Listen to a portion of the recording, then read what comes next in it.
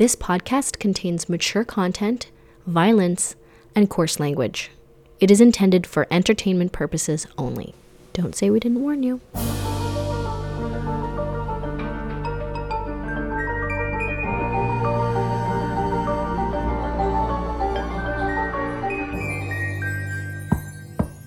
Hi and welcome.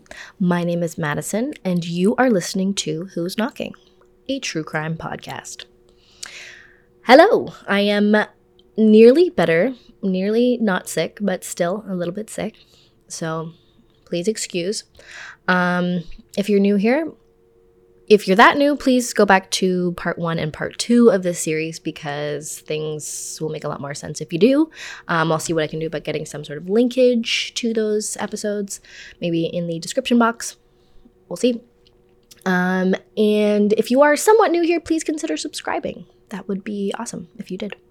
And you can also listen to us on Apple and Spotify. You can give us a rating. You can comment here. You can do whatever you want. And that would be awesome.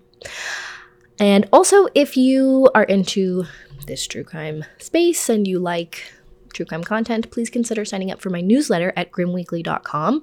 It's a weekly newsletter that comes out on Fridays, and it just gives a little sprinkling of what's going on true crime-wise, and it's free. So, on with the show. Today we are doing part 3 of the Atlanta child murders. This is going to go over pretty much the trial of Wayne Williams, a little bit before the trial, what happens in the trial, what sort of evidence we had, and that's pretty much what we're going over. I'll give a little bit recap of what we learned in episode 1 and 2. In episode 1, or part 1, we learned about the killings taking place in Atlanta, a little general vibe of what was going on in Atlanta at the time, who was in power, what the political situation was like, the young boys who started going missing and were found murdered, also a couple girls, how the FBI got involved, how the task force came to be. Episode 2, we went over the remainder of the victims, the ones who began to be found in water, mainly the South River and the Chattahoochee River. There were a couple that were not found in the river. And we went over the bridge incident where they met Wayne Williams after doing the FBI stakeouts at the bridges that crossed the Chattahoochee River. And we met Wayne Williams. We learned a bit about him and a little bit about his family. And we went up to the point where he was arrested. And so that's where we will begin today. So Wayne Williams was arrested for the murders of 28-year-old Nathaniel Carter and 21-year-old Jimmy Payne on June 21st, 1981. For these crimes, he was held without bail at the Fulton County Jail in complete isolation before the trial. There was a little isolated section of the jail that had been prepared for Wayne, and he didn't see any other inmates during his entire time there. The risk, obviously, was that somebody would try to attack him, and they wanted to keep a good eye on him in case he was suicidal. So you'll notice that he was only arrested for 2 murders, and not even 2 adult murders, too. We'll get into a little bit about why that was, but that is one of the big kind of disappointing aspects of this case, was that these are the only 2 he's tried for. They did not have a huge lead up to the trial, as the trial was scheduled to occur in December, giving the defense only 6 months to prepare. It's nearly unheard of for a defense team in a trial this large not to ask for more time, but there was a lot of what seemed like kind of rookie moves played by the defense team, and Wayne didn't have money for lawyers, so everyone was court appointed. So the main defense attorney for Wayne was a woman named Mary Welcome. She was a very popular local lawyer, and she was very good, but she had never tried a murder case before. So a little bit of a rookie. Mary chose to add Tony Axum to the team. He had a lot more experience with major crimes, and so he seemed like a really good fit. But it wasn't long before Wayne ended up firing Tony, only 3 months before the trial. Apparently, Tony had been trying to take over as lead for the case when Mary was supposed to be the lead, so the 2 apparently fought over that, and they fought over lead time. Tony wanted the trial to happen as soon as possible, and Mary wanted more time, so they really butted heads seemingly over that, which I guess then she convinced Wayne to fire Tony Axum. So The defense team is not all on the same page, as we're seeing.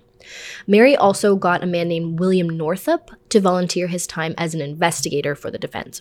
He says he was just really genuinely interested in the facts of the case, so he decided to do his work pro bono. Mary to this day describes Wayne as a very difficult client, that he was more focused on his band and talking to them and trying to get them ready for their upcoming performances and such. He didn't seem to really care, but also was very, he kind of tried to take the lead on everything. He was just a really difficult guy. And it kind of checks out with the way that a lot of people described Wayne in his life. He was a difficult guy, but she still maintains that she believes in his innocence to this day. So Tony went on to be replaced by a man named Alvin Binder. And Binder was described as being, quote, mean as a yard dog and had a mind like a steel trap, end quote. He was smart and quick, and he was a very good lawyer. The defense team, being court-appointed, obviously had fewer resources than the prosecution, especially since this case in particular had the backing of the FBI. So all the testing and lab work that was done was through the FBI labs and all done at their expense, I suppose. So this was quite a big disadvantage for Wayne's team, and I definitely see that. There's, in the documentary series, the HBO documentary series, they harp on a lot about how they were the David and the prosecution was Goliath, and, I don't think they're necessarily wrong. The prosecution in this case had a lead prosecutor, and his name was Jack Mallard. And Mallard was known for being a very theatrical attorney, and this case really put him on the map. Here is Jack Mallard explaining why they chose to only convict Wayne of 2 murder charges. There were 28 male victims that were on that list that were possibly linked to Williams, but he was only convicted for the 2 older ones, the adults. Why is that? All right, we looked at each of the cases, and in doing so, we noticed that we had more evidence against those 2 that were charged, Cater and Payne. Mm-hmm.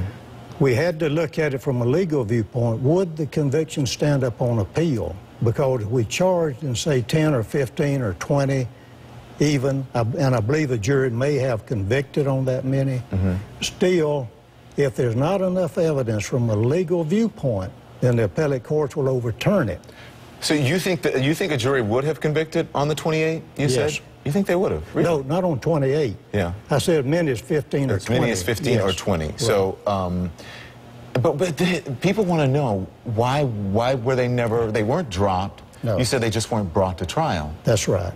And just because you didn't feel, you felt the evidence was stronger on the 2 adults. Yes, a prosecutor has to look at it not only from a viewpoint of, well, let's solve the case, and I believe a jury will convict, so let's indict him and try it. We have to look at it down the road, 5 years, 10 years, when it's in the appellate courts. Will the evidence sustain that conviction from a legal viewpoint when it's in the appellate courts? And we felt like at that time there was not enough sufficient evidence to charge, convict, and keep the conviction down the line. Some interesting things I think that should be noted from this clip. One, I will get into what happened to the other cases in the next episode, like what happened after the trial and which cases were closed, etc. And 2, even the FBI and the prosecution never really thought that Wayne was responsible for all 28 murders. I think that even they would admit that the list is full of murders that really should not have been included in the pattern of murders that we attribute to one person. And I really think that that aspect of the case cannot be stressed enough, because I believe that having victims on the list who clearly didn't fit the pattern is a huge reason for confusion in this case. This, again, we will revisit in part 4, but please keep that in mind, because I think it's so important when we're trying to figure out why the hell this case is so confusing. Okay, so back to the trial. So due to the racial and political aspects of this case, they decided to do a lottery to decide on who the judge would be. Interestingly, the judge chosen at, air quotes, random, turned out to be Judge Clarence Cooper. This was Atlanta's first and only Superior Court judge who was Black. Now, Cooper was certainly qualified and known to be a very fair guy, but many speculate that the prosecution only wanted a black judge in the event that Wayne was convicted. And that way, nobody could accuse them of bias or racism. And I haven't seen any real evidence of this, but I can absolutely see why people think this.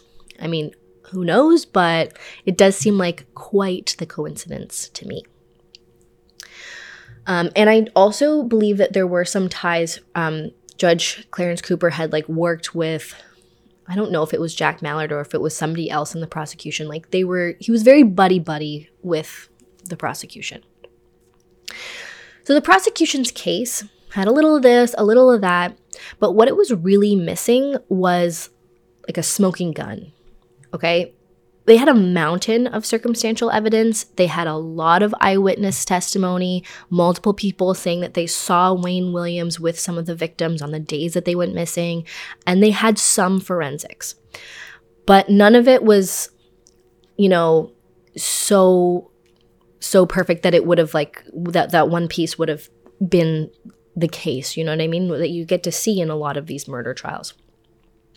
I'll take you through the evidence that they presented, but one thing the prosecution did do that the defense did object to, but Judge Cooper did allow, was use 10 other cases as pattern evidence.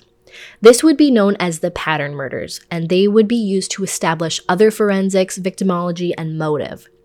And the defense team says that the pattern cases were brought up after the trial began, and that they were really caught off guard by this. This was pretty controversial, and some people argued that it is prejudicial since Wayne was never tried for any of those other murders, and you can't say that he necessarily did them.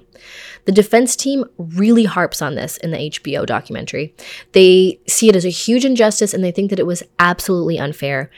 But under Georgia law, this is allowed and has occurred before.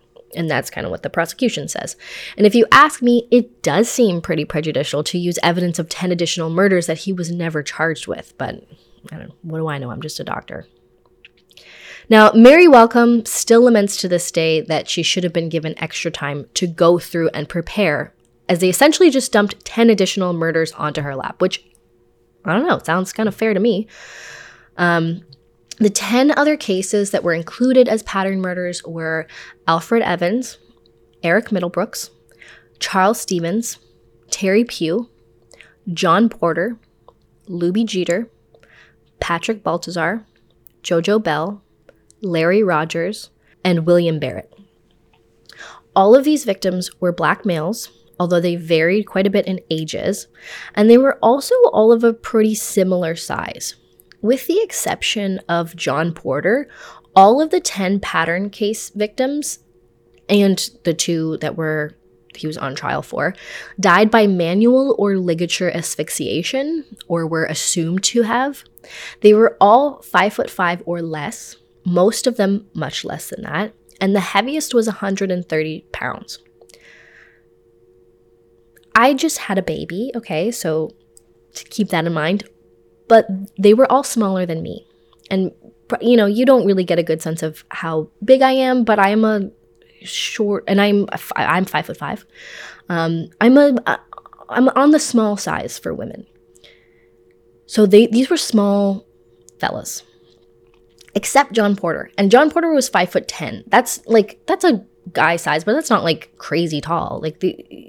None of these guys were even headed towards 6 foot tall. You know what I mean? These were small guys. All of them were Wayne size or smaller, except John Porter. And John Porter also died of multiple stabbings. He was definitely an outlier in the situation. And I think we'll kind of get into that in part 4, because I have some thoughts on that. But all of the victims on the list and the 2 that Wayne was standing trial for, in all of those cases, they had found fibers and dog hairs that the prosecution believed probably came from Wayne's home, car, and family dog. So John Porter, as I said, didn't initially make the list. Last week I said that he didn't initially make the list for obvious reasons. But John did have the fiber and dog hair evidence and some blood evidence that led back to Wayne. And on top of that, apparently he had links to Wayne before his death. They knew each other, which I guess is why he was included in the pattern cases.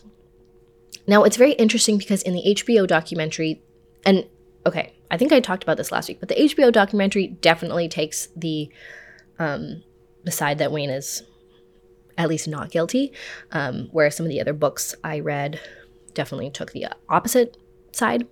But they really try to make it seem like these pattern cases were all over the map, that they were like, they looked different, their ages were different, their sizes were different, yada, yada, yada. But I do think it's that's kind of wrong. Like, they were all small guys. And their ages, I just think they did get older. And I think that the FBI's analysis that somebody, if it was one person going after all of these people, that their ages would get older made sense. Children were watching out for themselves and their parents, like everyone was weary because it was child murder. So it made sense that he adapted and got older. And also, I have to assume that for somebody who's trying to like physically harm somebody, and it definitely depends on the type of person they're going for and why, but I think age is probably going to matter a lot less than like size and general demeanor. As we learned last episode, a lot of the guys who were older also seemed to be like mentally challenged or had some sort of intellectual disability, making them much less mature mentally. And this seems to be like a physical thing. So to me, their size probably matters a lot more than their age. Again, no expert, just guessing here. Anyway, so the details that we will go into further about the trial generally fall into three categories. The prosecution's case just kind of came down to these three things. 1, eyewitness testimony. 2, forensics evidence. And 3, Wayne himself, his story, his behavior, and his match to the profile. Now, this sounds like a lot when you put it like that, and one could even argue that it is, and I think a lot of people do. But none of these things on their own are airtight. So let's go through each piece and see where we land. Okay, so first we'll go through the eyewitness testimony. So I've gone on a lot on this show about eyewitness testimony. And I still believe that eyewitness testimony, especially on its own, can be extremely unreliable. Eyewitness testimony is a lot stronger when there are multiple accounts saying the same thing, or it's used to corroborate something else, or that eyewitness testimony is backed up by other evidence. For example, an eyewitness says that they saw a suspect at a certain place and time doing something criminal. Then the suspect's car GPS backs up the time and place that they were in that spot. That means that the eyewitness is being truthful about the time and place. And so then you have a little bit more reason to trust the reliability of the behavior that they claim to witness. Context matters when we're talking about eyewitness testimony. So I just want to be clear that I don't think eyewitness testimony is useless. I think that it needs to be taken with a grain of salt.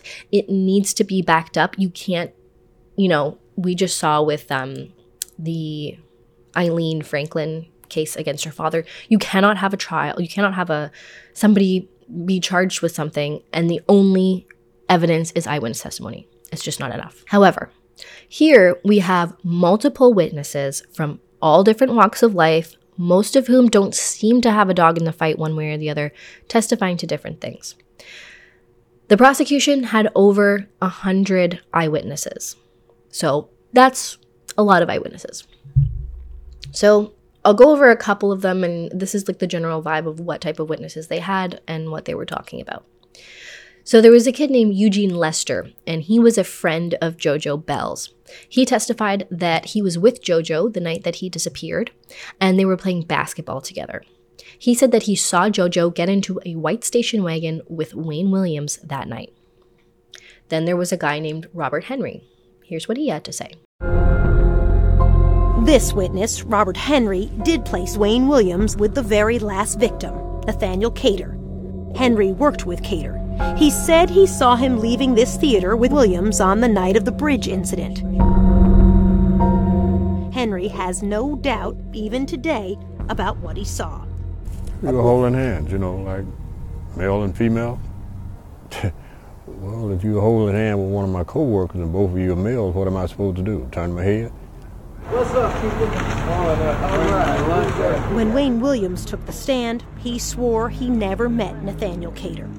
On the evening Henry said he saw them, Wayne testified he was home, sick and asleep in bed. His mother and father, now deceased, backed him up. Homer Williams said he had the white station wagon until almost midnight. Now, yes, that was kind of a rude thing to say, Robert, but his testimony did seem credible, and the jury bought it. Apparently, Nathaniel Cater was known to be bisexual and was also known to engage in sex work to make extra cash. And we'll see that this, sex work, paying for sex situation comes up quite a bit. Now, interestingly, in this clip, they said that during the trial, Wayne testified that he was homesick during that time and that his parents backed up that story. Homer said that Wayne was sick all day, and then he came back with the car at midnight, and that's when then Wayne went out. Now, this could be true and work with Wayne's original story that he was home until 12 and then went out to the Sans Souci lounge. See, I can never say Sans Souci, and it's a prominent part of my life, which I will not tell you about. But anyway, the Sans Souci lounge, looking for the manager, and then went out to look for Cheryl Johnson's apartment. It's just interesting that now he says that he was sick the whole day and that on the night he was sick and he just decided to go gallivanting around town in the middle of the night. I don't know. It's just an interesting addition, seeing as when he was caught on the bridge, he never mentioned he was sick. Nobody noted that he was sick. I don't know what type of sickness he said he had. I mean, it's one thing if he said oh, he had a migraine all day and then it went away. But here we're just saying that he was sick. According to a Washington Post article, Henry was one of the 3 separate witnesses to put Wayne with Nathaniel that night. So there's 3 different people corroborating that story. That's a lot. And that's where I think a lot of these 100 witnesses come in. They're not all corroborating him being with the victims. There's some talking about his personality or probably the neighbors saying that he pretended to be a police officer, etc. But there's a lot of multiple people corroborating one incident, which is important. There was an 80-year-old man named A.B. Dean who testified to seeing Wayne and Jimmy Payne standing near Wayne's station wagon on the night of April 22nd, just 5 days before Jimmy was found in the Chattahoochee. And interesting and very important, Wayne constantly throughout this trial denied ever knowing or seeing any of the victims. He had never met any of them, so he says, and continues to say. There was a woman named Ruth Warren who said that she was at the shopping center where Luby Jeter was last seen, and she saw Wayne and Luby talking and Wayne asking Luby to go with him. A big and very damning eyewitness was a man named Bobby Toland. Now, Bobby was an ambulance driver, and I believe that he came across Williams multiple times at different scenes that Wayne was photographing, because remember, he was working, going to different accidents or murder scenes or whatever, taking photos and then selling them to the news station that he worked at. He claimed on the stand that Wayne was a racist. He was racist towards lower class Black people. He claimed to have heard Williams say on multiple occasions that all poor people should be killed, and really being mean and saying awful things about these young boys and street kids and stuff like that. Bobby was the most notable, but one of multiple witnesses who testified to Wayne saying things like this, calling other Black people the N-word and alluding to thinking that the street kids deserved what was happening to them. Another eyewitness was a woman named Sharon Blakely. Now, she worked with Wayne at the news station, and she had a very good relationship with Wayne. They had sort of a mentor-type relationship. Most people thought that she was going to get on the stand and vouch for him, because she really did think that he was a great kid, coming up and working hard or whatever. But she did not. And she seemed very reluctant and upset that she felt she had to do so. Sharon testified to a time that she asked Wayne if he would confess to the crimes if the authorities found enough evidence, to which he allegedly replied with yes. Sharon said on multiple occasions Wayne had been complaining about the street kids and saying stuff kind of akin to what Bobby said, although I think less crass. She said that one day she cautioned Wayne that one of them might hurt him if he kept going on like this. And according to Sharon, Wayne replied that he wasn't worried because he knew a way to squeeze their necks in a specific place that could knock someone out in seconds. It was actually the defense who would go on to ask Sharon if they thought that Wayne had committed the murders on the stand. They asked her that. And she paused for a good while, and she looked very upset, and then she said yes. And she said sorry to Wayne after this, and it was clearly very painful for Sharon to have to say that. Now, this was a big blow to the defense, and they were not anticipating that Sharon would answer this way. They thought that Sharon would say no because she was such good friends with Wayne. Sharon also owned a jewelry store with her husband, and when she was there one day, she claimed that she saw Wayne stalking a young guy across the street at the grocery store, and apparently Wayne had been trying to recruit this kid to sing for him and for his band or whatever, after the boy had repeatedly told Wayne that he couldn't sing.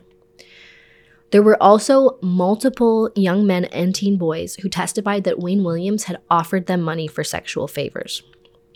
This is only a few of the eyewitnesses, but probably the most notable. Now, in a not very shocking turn of events, some of the over 100 eyewitnesses' claims were later proven to be false. Most notably, Bobby Toland. It was later, and proved is a strong word, but I'll say alleged. Most notable was Bobby Toland. It was later alleged by another guy that worked with Bobby that it was Bobby who said those things that Bobby claimed that Williams had said about the poor black kids, and Bobby was actually a member of the KKK. There were also allegations that the FBI coerced some of the witnesses to say conclusively that it was Wayne Williams who they saw, when in reality they couldn't really say one way or the other. Ruth Warren and Henry Robert were two such witnesses. Both of them later said that they couldn't be sure that it was Wayne who they saw, but that the FBI told them to say conclusively that it was. Now, these accounts of false testimony and possible witness tampering were brought up after the trial in an attempt to appeal, but the appeal was ultimately denied. And I think that there was a little bit more allegations against the FBI, but these were the big notable ones. So what do we make of all this eyewitness testimony? There were over 100 witnesses for the prosecution. Obviously, they wanted as many accounts as possible in order to really bolster their case, and that makes sense. And I guess the crux of the matter is, were any of these eyewitnesses coerced? And if so, how many? And if so, which ones? Even if 100% of them were coerced, Wayne still could be guilty. But the eyewitness testimony was very compelling, and it was a huge aspect of the prosecution's case. So if large portions of it were not true, would the jury still have convicted Wayne? Sorry, I kind of have to spoil it because he does get convicted, but I think we know this. These questions I cannot answer. A lot of people have analyzed this and have come up with completely different conclusions. For example, in this book, Child Killer, which obviously, it's obvious from the title which side they take. But Jack Rosewood, he brings up a bunch of the witnesses, Ruth Warren, Henry Roberts, whatever his name is, and just talks about them, says what they say, and takes them at face value and moves on. The HBO series, on the other hand, mostly talks about the eyewitnesses that later were made to look like they were false or coerced, and kind of make it seem like all the eyewitnesses were probably testifying falsely or coerced. Sorry, there was a noise over there. So those are kind of the two ends of what is a spectrum of ways that you can look at this case. So it's very, very difficult if you're trying to be unbiased and you're trying to figure out what the truth is, to parse out where it actually lands. I think if you're on the side that Wayne Williams is innocent or not guilty, you really make the FBI out to be these bad guys, and you have to really think that there's some sort of grand conspiracy going on. You really lean into the idea that they really didn't want, or they really wanted this to be a black person because they really wanted to avoid possible race riots and like bad animosity between whites and blacks. If you are on the other side and you really think that Wayne Williams did this, then you really put a lot of trust in the FBI and you just think that they're going about their business and have no political motives. And those are kind of like the severe ends. And as I've said before, I'm really trying to be unbiased. I definitely have biases and like I have an opinion that I'll get to at the end, but I'm trying to really see it from both sides. Trying my best. So the forensics. This was a very hot topic. What forensic evidence did they have to link Wayne to the victims? These days, forensics are the smoking gun in most murder cases. And back in the 1980s, they did not have the technology that we have today. Even now, I think it's important to be skeptical of forensic evidence. A lot of it has been proven to be far more art than science, and I've suggested this book, Junk Science, a few times, and I still stand by that recommendation. It's somewhere. I don't know. They kind of go over a lot of the more niche forensic analyses genres. No, forensic categories. Like arson and bite mark evidence, etc., and talk about why it's really more unreliable than people think. Often with specific types of forensics, you are not able to match exactly to a person or an exact fiber, etc. It's more the ability to rule somebody out or give the probability of matching to a suspect. And where this gets super sketchy is when you have experts come in and go over the science in a very confusing or overly scientific way, and that leads the jury to believe that their analysis is much more concrete than it is, or it bores they come in and they talk about something and it is reliable, but it's so fucking boring that the jury kind of like nods off, which can you like imagine being in a trial for 8 hours a day and somebody's up there talking about something that you're really not interested in. I'd like check out at hour 1. So it's hard to walk that fine line of it's not easy to explain something to somebody that's a complicated thing in a way that they understand. And especially for these guys who, you bring up eyewitness, like it's a skill in and of itself to explain things to people, to speak publicly, to be an engaging speaker. And a lot of these people are like scientists in a lab who are interested in fibers, and like they're not good at explaining things to the average person. That's a whole different skill set. Anyway, it's a big reason why forensics are not as reliable as we think. The forensics in this case, like many, are quite contentious, and like everything else in this case, you can kind of see it from both sides. I have briefly touched on the evidence in this case, and it mainly comes down to fibers and dog hairs and a little bit of human hair and such. So we'll start with the 2 victims that Wayne was being tried for. First, we have Jimmy Payne. Now, Jimmy was found to have some violet acetate fibers that were present on Wayne's bedspread. And I believe that an acetate is like a bed cover, not like a duvet, but like a blanket, like the kind that you'd find at like an old hotel. He had a couple green fibers that were found to be consistent with a bedroom carpet found in the Williams home. There was some rayon blue-green/blue-gray fibers that appear to have originated from Wayne's 1970s station wagon. Fibers from a yellow blanket found in the Williams bedroom were consistent with several light yellow rayon fibers and light yellow acrylic fibers found on Jimmy. There was blue acrylic fiber found on a blue throw rug in the Williams' bathroom that was consistent with the blue acrylic fibers recovered from Payne. It was also discussed in the trial that several animal hairs found on Payne could have originated from Williams' German Shepherd. In the case of Nathaniel Cater, the violet acetate fibers were found, the green carpet fibers were found, a green polypropylene fiber was taken from Cater's hair that had the same microscopic and optical characteristics as the fibers from the carpet in the workroom in the Williams' home.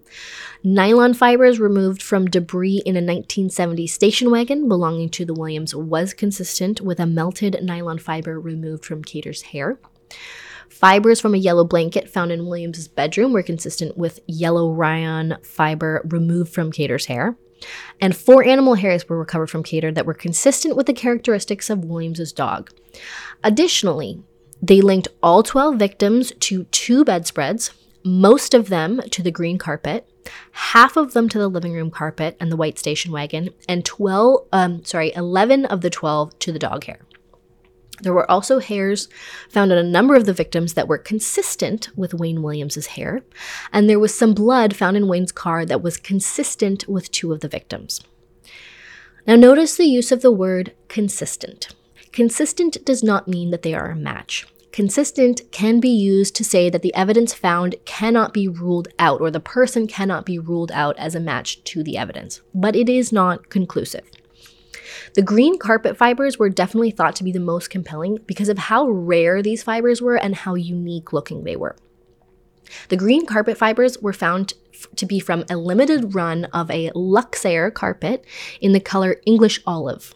The carpet was manufactured by a company called the Wellman Corporation, and it just so happened that this limited run was only produced for 1 year. This was 1970 to 1971. Now, the carpet was made of a very specific man-made trilobal fiber, which the experts claim was very unique looking under a microscope. And after calculating based on how much of this specific carpet was produced and where it was sent, they concluded that the probability of finding someone with a specific carpeting in their home was about 1 in 7,792, which I'm sure some people think that's high, some people think that's low. But then the probability of finding an environment with the exact carpet fiber plus the multiple other fibers and dog hairs, when you consider that, then the probability shrinks dramatically. This was my understanding of the fiber evidence. I'm sure maybe people could get a little bit more specific. But I think that's as specific as we really need to get. So how compelling is this evidence really? On the one hand, none of it is conclusive on its own. The question really is all of this together enough to make the statistical likelihood that there is another person in the Atlanta area who happened to have this exact carpet, a German Shepherd, and a bunch of other blankets and carpets in their home with fibers that looked exactly like these ones found in the Williams' home and cars? What is that likelihood? As much as I would like to think that I am not a forensic expert, so it's very hard for me to say. It sounds pretty compelling, especially in conjunction with a lot of the other evidence, but you tell me. The hair definitely, to me, did not at all seem very compelling. Like it was like there was an African American hair. There was like somebody who had an afro. And also, you have to take into account where Wayne really fucked up is he said that he had never seen these guys before. He had never, like, if he had said, I knew Nathaniel Cater, I gave him a ride this one time, we did have sex with each other, then all of these would be explained. But because he said that he had never seen them before, why would all this stuff from your home be on this person? Now, since the trial, there has been a lot said about this evidence, mostly the fiber evidence. The HBO documentary series made a big thing about the FBI lab where this evidence was tested. Apparently, it was later found to have a lot of contamination. And after some sort of internal investigation, a number of cases where evidence was tested in the facility had to be reinvestigated because they believed the evidence could not be trusted due to the contamination. During that investigation, this case was not chosen as one that required a reinvestigation. I'm not sure why, or that anyone really knows why this was one of a small minority of others that were deemed to be okay, according to the HBO documentary, which definitely had a slant. I have not found any real evidence of this, but it doesn't mean that it doesn't exist. If anyone does have any real evidence of this, please comment below. I would love to hear it. But again, this kind of implies some sort of conspiracy. But listen, it really doesn't end there. So in 2007, the state of Georgia decided to do further DNA testing. I guess testing had maybe advanced at that point, so they could go a little bit further. And they did this in response to one of Wayne's appeals. They tested the dog hairs and the human hairs found on Williams. When it came to the dog hairs, they were able to conclude that it contained the same mitochondrial DNA sequence as Wayne's dog. Now, mitochondrial DNA is not the same as nuclear DNA. which would give us an exact match. The exact same mitochondrial DNA sequence would occur in about 1 in every 100 dogs.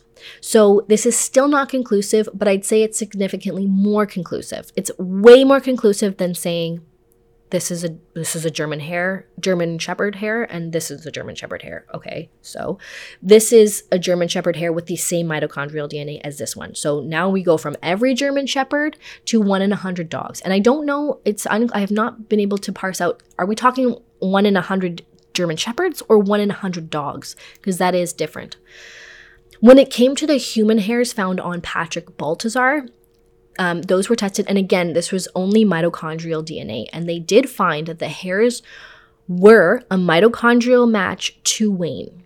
The mitochondrial DNA would eliminate 99.5% of all people and 98% of African American people. So again, not conclusive, but definitely still puts Wayne in the mix, and definitely far more conclusive. I hate to say the word conclusive because conclusive means something, but like further towards conclusive than what was presented at trial. I'm sure some people will listen to this and go, come on, how can this not prove that he's guilty beyond a reasonable doubt? And some people will say, there's a lot of people in that 0.5% of the population. And I will leave my opinion out till the end, as I said, but my intention at this point is just to lay out all the information that I have gathered. Things that point to his guilt and things that point to his innocence. And let's also keep in mind that this is a court of law. And in a court of law, we're not choosing between guilty and innocent. We're choosing between guilty and not guilty. And those are completely different. Not guilty does not mean that the person is innocent of a crime. It means that the prosecution has not proven their case beyond a reasonable doubt. Okay, in the last category, and personally what I kind of think is the most compelling is just Wayne. So we know about the bridge incident. Now hear me out here. If we are to believe that Wayne is not responsible for the death of Nathaniel Cater or any of the other victims, then we need to believe that Wayne is the most unlucky son of a bitch in this world. We would need to believe that Wayne just happened to find himself on this specific bridge at the exact time that something large fell into the water, according to this FBI agent, who some people say was lying, but let's just go with it for now. Hear me out. That something large fell into the water, likely from that bridge, and that the body of Nathaniel Cater just happened to be found 2 days later downstream from said bridge. We need to also believe that Wayne's ridiculous story about Cheryl Johnson, who we know does not exist, we need to believe that story.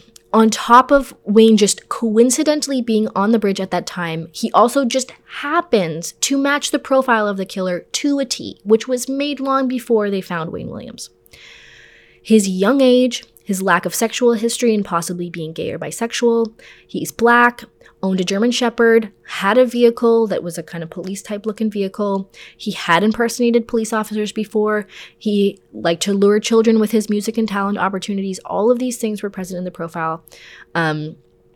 We also have to believe that Wayne and his family were just really into deep cleaning, that his dad Homer just happened to decide to burn a bunch of photos and other unknown items that had nothing to do at all with the crime at that time, something that he had never done before. And on top of that, to my knowledge, there's no real exculpatory evidence. There's no solid alibis, nobody coming out of the woodwork to take responsibility for the Cheryl Johnson call.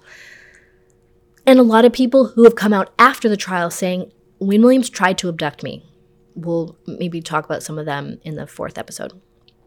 For the people who are positive of Wayne Williams' innocence, of which there are many, I just cannot get past what a crazy amount of coincidences would have to have taken place in order for him to be deemed as a suspect. There's a lot of people who believe that the FBI conspired and set Wayne up and planted evidence on him to target him.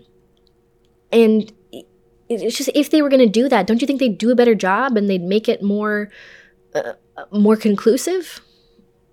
I don't know. Wayne also did not help himself by taking the stand.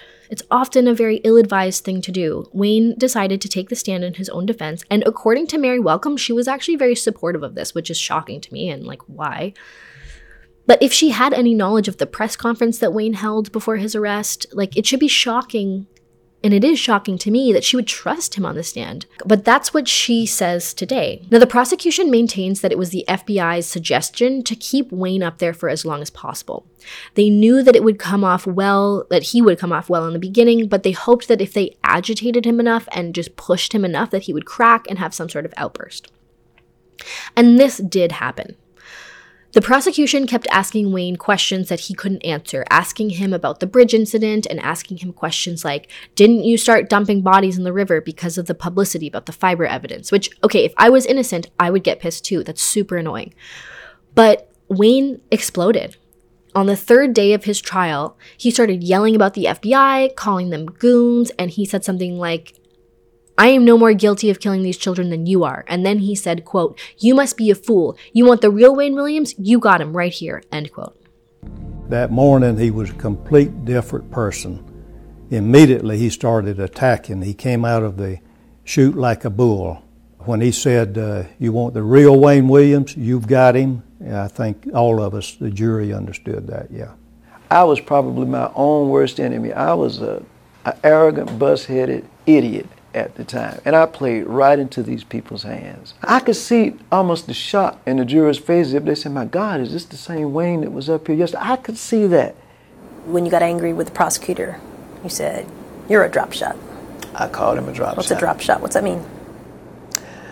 Quite simply, in our vernacular, a drop shot is a guy who's not worth much of anything. Just drop him and shoot him and get him out of the way. In other words, you're useless.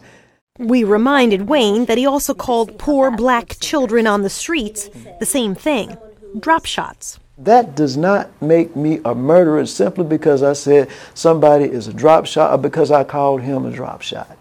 That does not make Wayne Williams a murderer because I said somebody is a street urchin. Come on, we're talking about murder. The fact is, I didn't kill anybody. At the end of the day, Wayne's right. He said a lot of things, but that's not proof that he killed anyone. The question is, does this contribute to the collection of circumstantial evidence that leads you to believe beyond a reasonable doubt that Wayne is guilty of these 2 murders and probably the other 10? It is Wayne and Mary's assertion now that after day 1 of Wayne's testimony, Mary talked to Wayne and said that he was acting too calm. She reminded him that he was being tried for 2 murders and that the implication as a whole was that he was a serial child murderer. So she urged him to show more emotion on the stand. And this is what the both of them say was the reason for Wayne's outburst on the stand. And that he... And the FBI goes on, like Jack Mallard talks about the outburst often as like, this is like, see, he's a Dr. Jekyll or Dr. Jekyll and Hyde, whatever those two are. Like, he has an alternate personality where he's like super violent.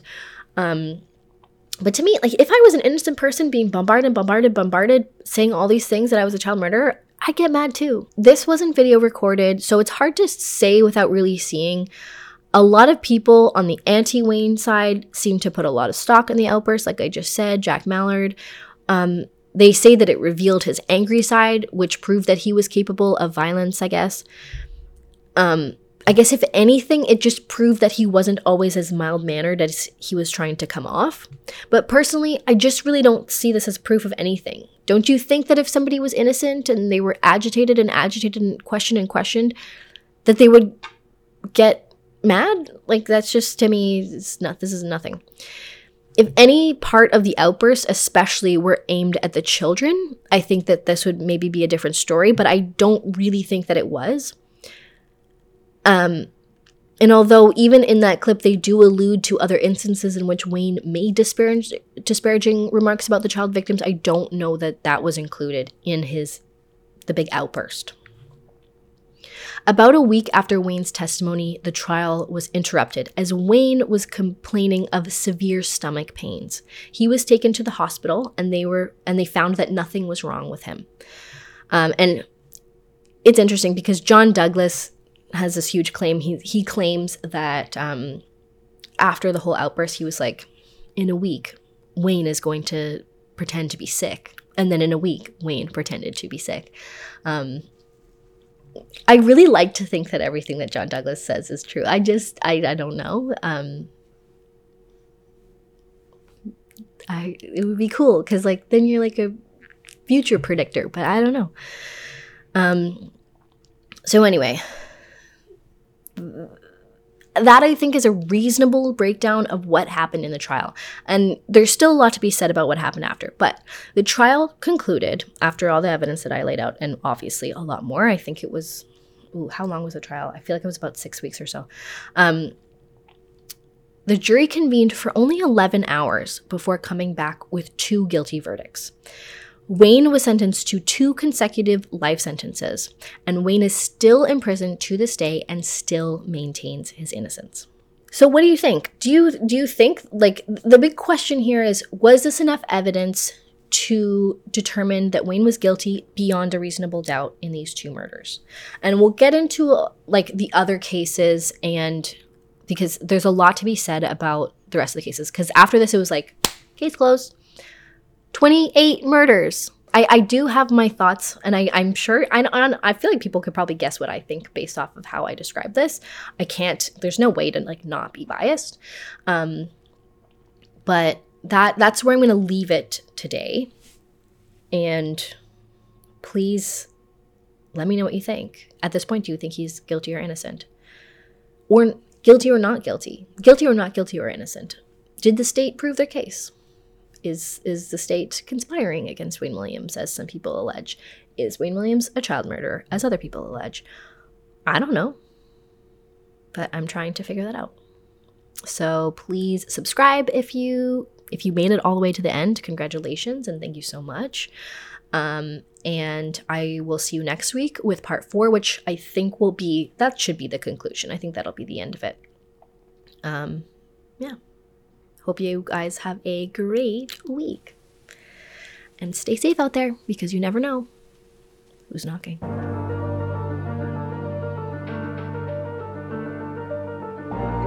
This podcast is produced in collaboration with Lost Line Media. Artwork by August Digital.